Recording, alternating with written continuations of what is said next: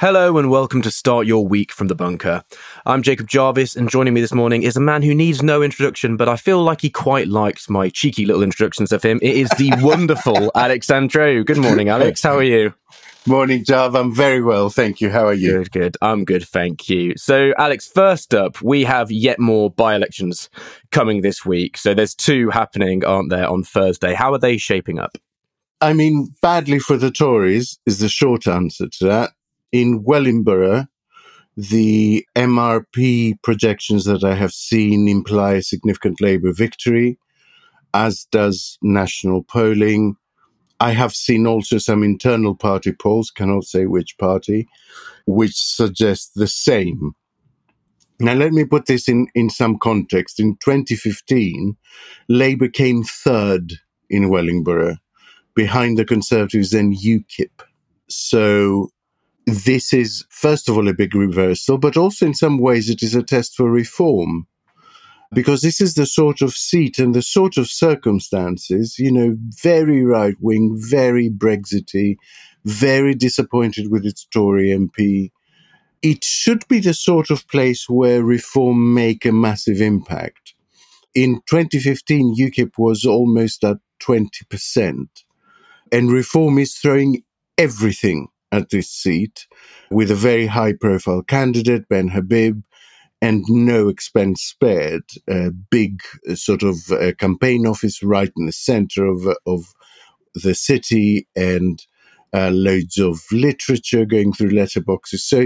So if Reform fails to make a serious dent, I think that could be quite a big failure. There is, of course, a scenario where Reform don't do better than UKIP used to do in that area, but the Tories do so badly they come third, which would allow Reform to present it as a big victory and a move forward, and would be an absolute disaster for the Tories, would just intensify the panic currently going on in the backbenches. Now, Kingswood in South Gloucestershire is actually more interesting in many ways. The vacancy was created when Conservative MP Chris Skidmore resigned over Sunak's sort of U-turn on green policies and plans for a new law that gave fresh drilling licenses in the North Sea for oil and gas. Labour is also a strong favourite in this seat. It is another 11,000 vote, 23-point safe Tory seat. There's even less polling from here. But again, from what we have, it looks like it will turn into a 10-point Labour lead, which is another massive reversal. Some Tories who came out over the weekend were reporting that they said it feels like they've given up when it comes to campaigning for these seats. But is it all that clear cut? It seems to me that Sunak is desperately throwing everything he can at his own political survival. Is it just that they've given up when it comes to the by-elections and he's thinking further forward? Is it that straightforward? I mean, that is the sense is that everything is being focused on the general election, and these by-election defeats have been priced in many ways. I think that's a strategic mistake, in my view. I think the level of defeat matters. I think not bothering to fight them matters, because it will demoralize both his backbench MPs and people on the ground, Tory activists working to try and win these elections.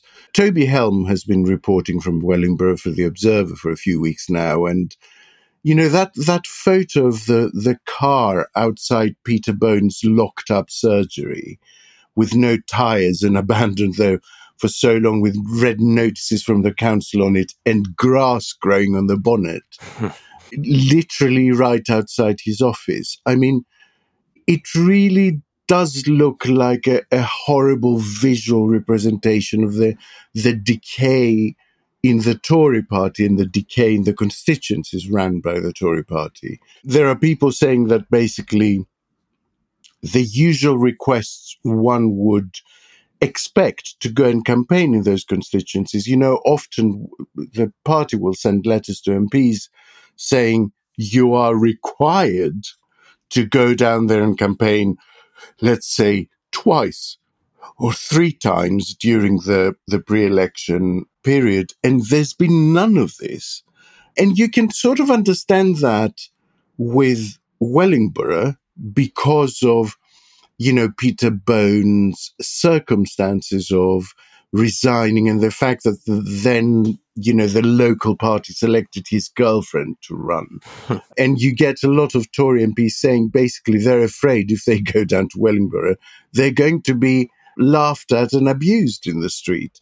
But actually, inactivity and fatalism in Kingswood, I find that really quite baffling, especially given the reason Skidmore resigned over the North Sea licenses policy. One would have thought it would be a good testing ground for Sunak's sort of anti-green pivot. The Kingswood thing is really quite baffling why they decided they're not even going to bother fighting that one.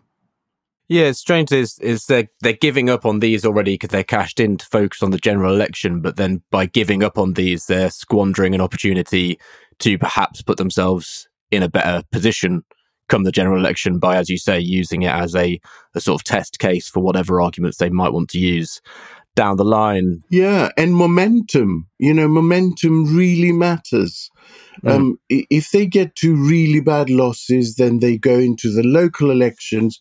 Again, bad losses expected because remember, while the local elections 2 years ago were from a not hugely advantageous place for Labour because they were defending loads more seats, these local elections, they come from, really around the same time that Johnson got in power.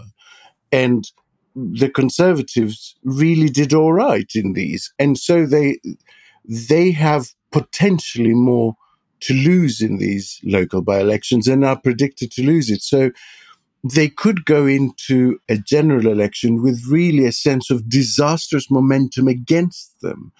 And that's why I'm saying I think it's a strategic error to not really push against that, to at least make a good show of it, make a good fist of it. It's baffling. When it comes to Sunak's position, I suppose, at the moment as well, I didn't really think it could get too much worse than last week happened. And obviously, things somehow got worse. But with these by-elections, can they drag him down all that much further? Or are they cashed in? Or as you say, is it just... Is there a bottom to this? Is he strategically thinking he's hit bottom and then slowly realising, no, I haven't? Can things get worse with the amount of criticism he's getting as well from all sides at the moment? I mean, things can always get worse. That is the lesson of the last decade for everyone, I think.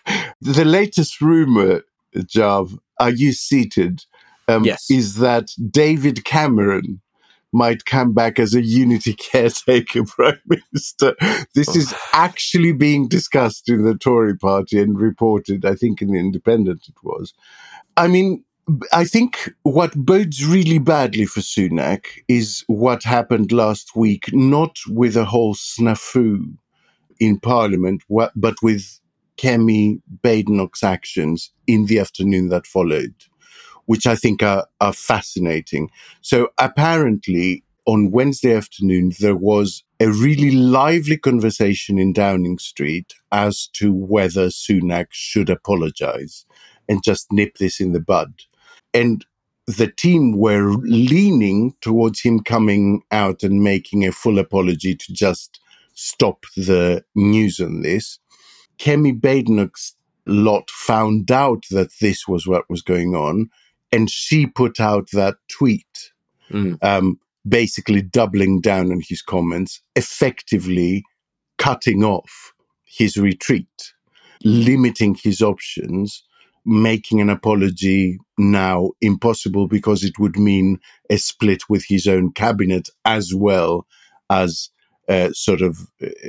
going back on his comments. And I think that bodes really, really badly for him because it means that Badenoch is on manoeuvres, although she's smart enough not to actually lead any rebellion. Michael Gove at the weekend defended Sunak very full-throatedly saying, I'm quoting here, he's one of the most gifted leaders in the Western world. He has a razor-sharp intellect, great integrity, and a determination to do what is right.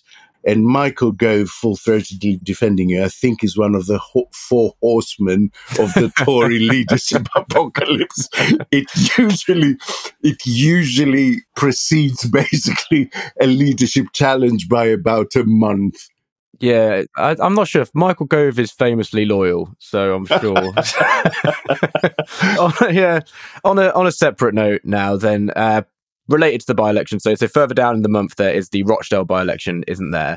What has been going on, and what is going on with Labour's candidate? On the 29th, a leap year by-election that appears cursed for all intents and purposes. Sure. I mean, so this is the by-election that was created by the recent death of previous incumbent, Labour incumbent, Sir Tony Lloyd, loved by many. It is not considered a marginal.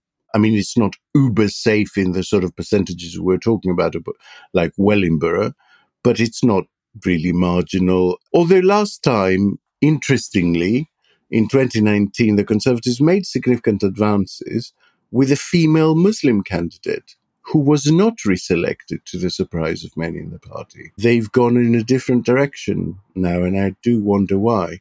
The Green Party candidate, Guy Otten, I think he's called, had to withdraw after some, social media posts resurfaced. George Galloway is marauding the area under the auspices of the Workers' Party. So, this was already quite a fractious one. And then on top, you had the revelations by the Mail on Sunday that Azhar Ali, the Labour candidate, had made some truly awful sort of conspiracist comments about the 7th of October attack in Israel. I mean, what is interesting is that according to the Mail on Sunday, the comments were made shortly after the attack, but they've only come out now, 2 weeks before the by-election, and there really is very little the Labour Party can do. I mean, his name will appear with Labour next to it, whether anyone likes it or not.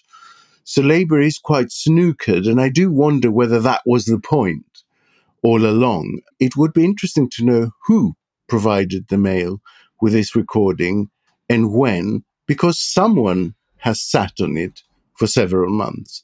So the only thing Labour can do is what they are doing. Ali has completely withdrawn his comment. He has apologized, and quite rightly so.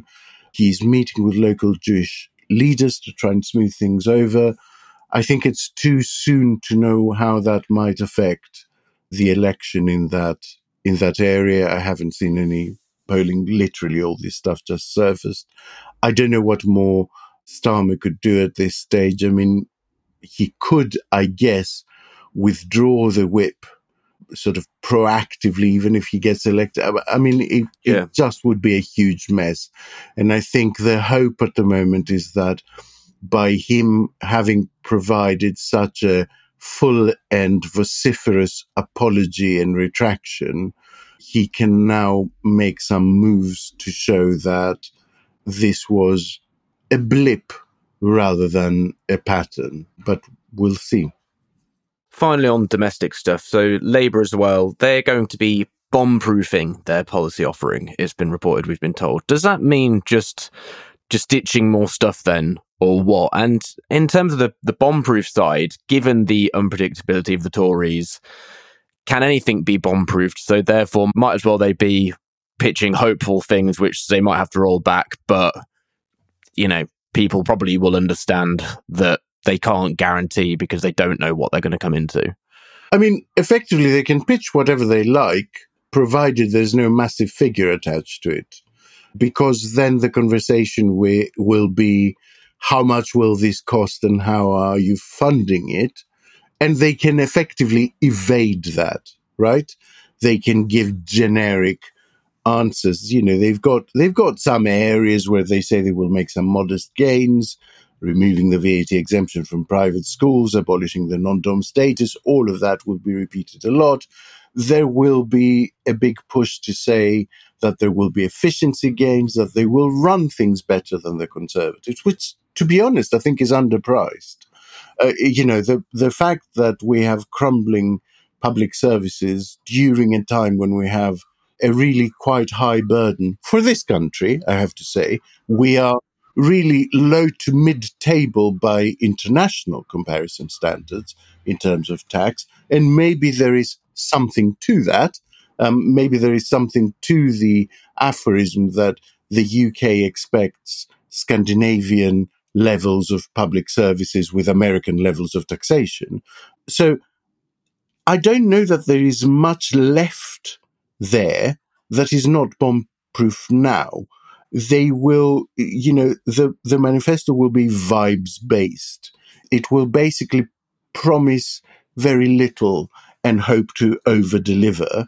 I see a very little remaining target. The Labour Party seems to have made itself as small as possible at the moment, to the chagrin of many, and I'm quite sympathetic to that position, because I think there is a balance to be struck between the ambition you offer to an electorate and the mandate you then have after an election, right? If Labour says nothing much before the election and then does massively revolutionary things after it, the question will be quite legitimately, where is your mandate? So there is a balance to be struck between being cautious and being unambitious. But, this week there's a tranche of economic data coming out. It looks like it will be a confirmation of a recession. It looks like there's a chance that inflation will go slightly up again for the second month in a row. So that's the background, right? And Labour will be correct to bang that particular drum, to say the reason we are having to keep our plans constantly under review is that they have screwed the country into the ground and are continuing to screw it deeper into the ground with each passing month. Can we have an election, please? Which is not the worst message possible to go into a general election.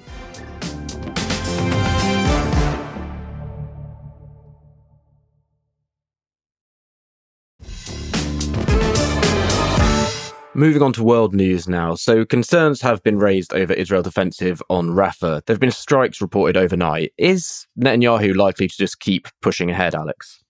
It is horrible, and unfortunately, I remember us talking about this months ago in November, when it looked like this was precisely what was going to happen, that, the Israeli forces would push from north into south, further and further and further, until, that 2.7 million people were squished into as smaller an area as possible. And how do you avoid huge collateral damage in that kind of situation? There were strikes last night, extensive strikes in Rafah. There are differing reports of fatalities, but there's somewhere between 50 and 100, I think, looking at both side sources. Netanyahu has suggested that, people should basically leave the area, but the only possible exit now open from that area is into Egypt. And Egypt has said unequivocally and quite firmly from the beginning of this that it will not open its border to Palestinians because it's afraid of instability, internally, domestically of its own, and also because the country is suffering economically and cannot support a huge wave of refugees. So I genuinely don't know what the plan is here, other than to wipe out the, large swathes of the Palestinian population, which is a war crime. I mean, my sense from hearing Netanyahu speak in the last few days is that he knows the moment this ends, he's out. And so in a horrifying way, his position is now locked into prolonging this war. And this can't be allowed to continue. I think the moment must be approaching where the international community steps in and tells his sort of wartime unity cabinet that it's time to ditch him. But when that moment comes, I don't know. There were 2 hostages rescued last night, according to reports, which changes the appearance of this a tiny bit. It makes it maybe a tiny smidgen more justified. And for PR purposes, I guess Israel can claim that, well, if they weren't still holding our people, we wouldn't be doing this. But how can the international community expect us to stop pushing forward when we know they're still holding hostages? But I mean, it's an impossible and really horrible situation. There must be now a political, diplomatic solution to this. It's enough. Turning to another ongoing conflict. So Vladimir Putin had his interview with Tucker Carlson, which emerged towards the end of last week, which was, let's say interesting. Have you seen all of it? Yeah, and unfortunately, I've only seen highlights. I can't force myself to watch all of it. The highlights are bad. The lowlights, I should say, are bad enough. It's very strange, and sort of the dominance from Vladimir Putin throughout is just bizarre as well. Absolutely. He's so fundamentally in control of all of it with very limited pushback. It's quite limited pushback. I haven't seen any pushback. No, Tucker Carlson tries to get the odd sort of question in, and it's just swiftly. It's completely sort of. It's childlike, really, in terms of how subservient he appears for it. But with the interview itself, I mean, Tucker Carlson, I wouldn't say did a good job of handling Vladimir Putin. But can we learn very much from what was said? And did it indicate particularly what Putin might be doing next? What actions he's considering when it comes to the conflict with Ukraine? I don't think so. I don't think so. It was such a miserable occasion. I feel I know more about what Putin thinks happens to souls after we die than what's going to happen in Ukraine.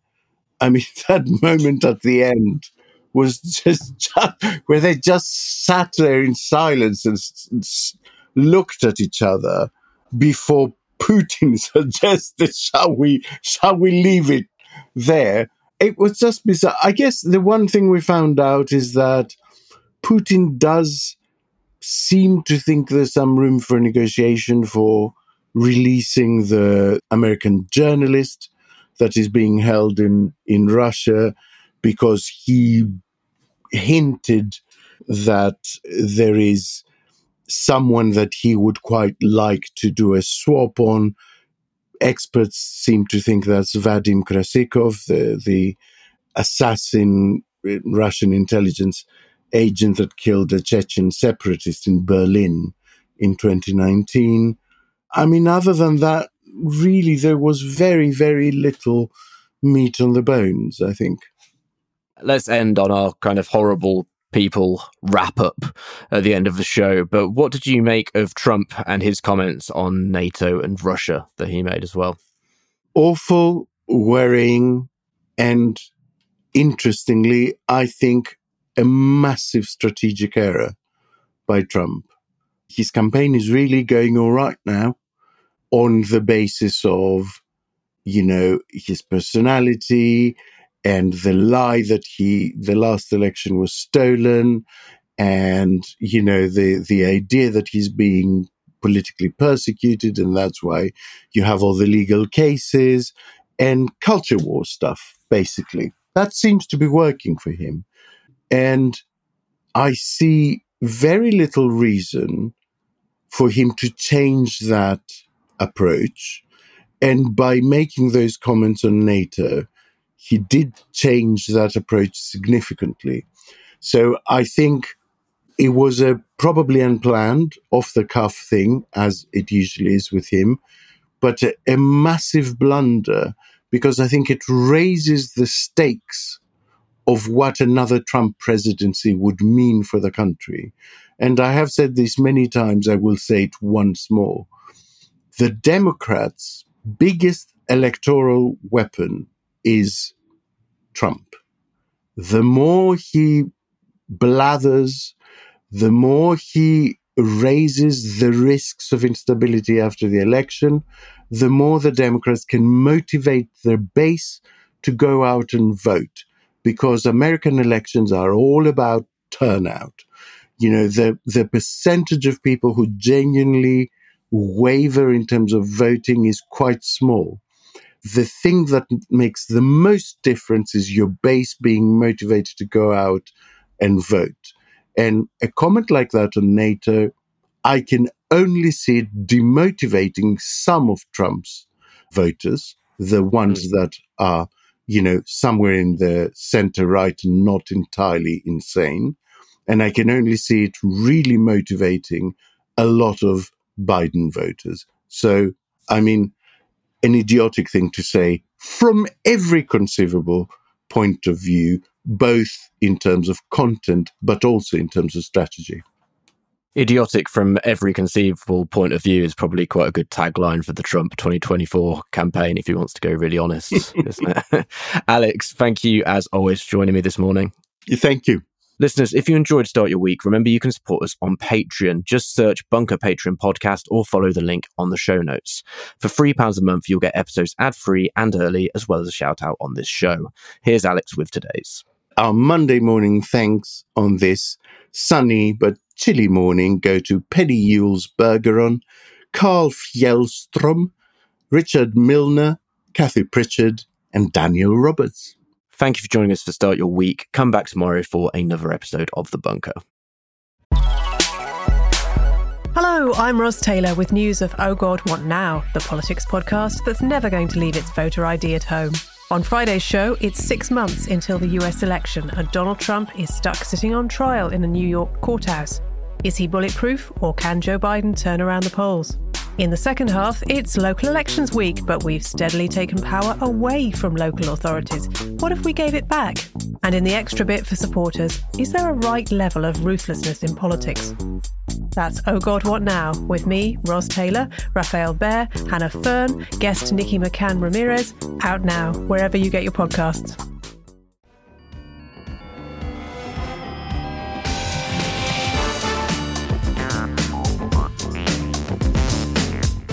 Start Your Week from the Bunker was written and presented by Podmaster's managing editor Jacob Jarvis with Alex Andreou. The audio producer was me, Jade Bailey, and our group editor is Andrew Harrison, with music by Kenny Dickinson and artwork by Jim Parrott. Start Your Week from the Bunker is a Podmasters production.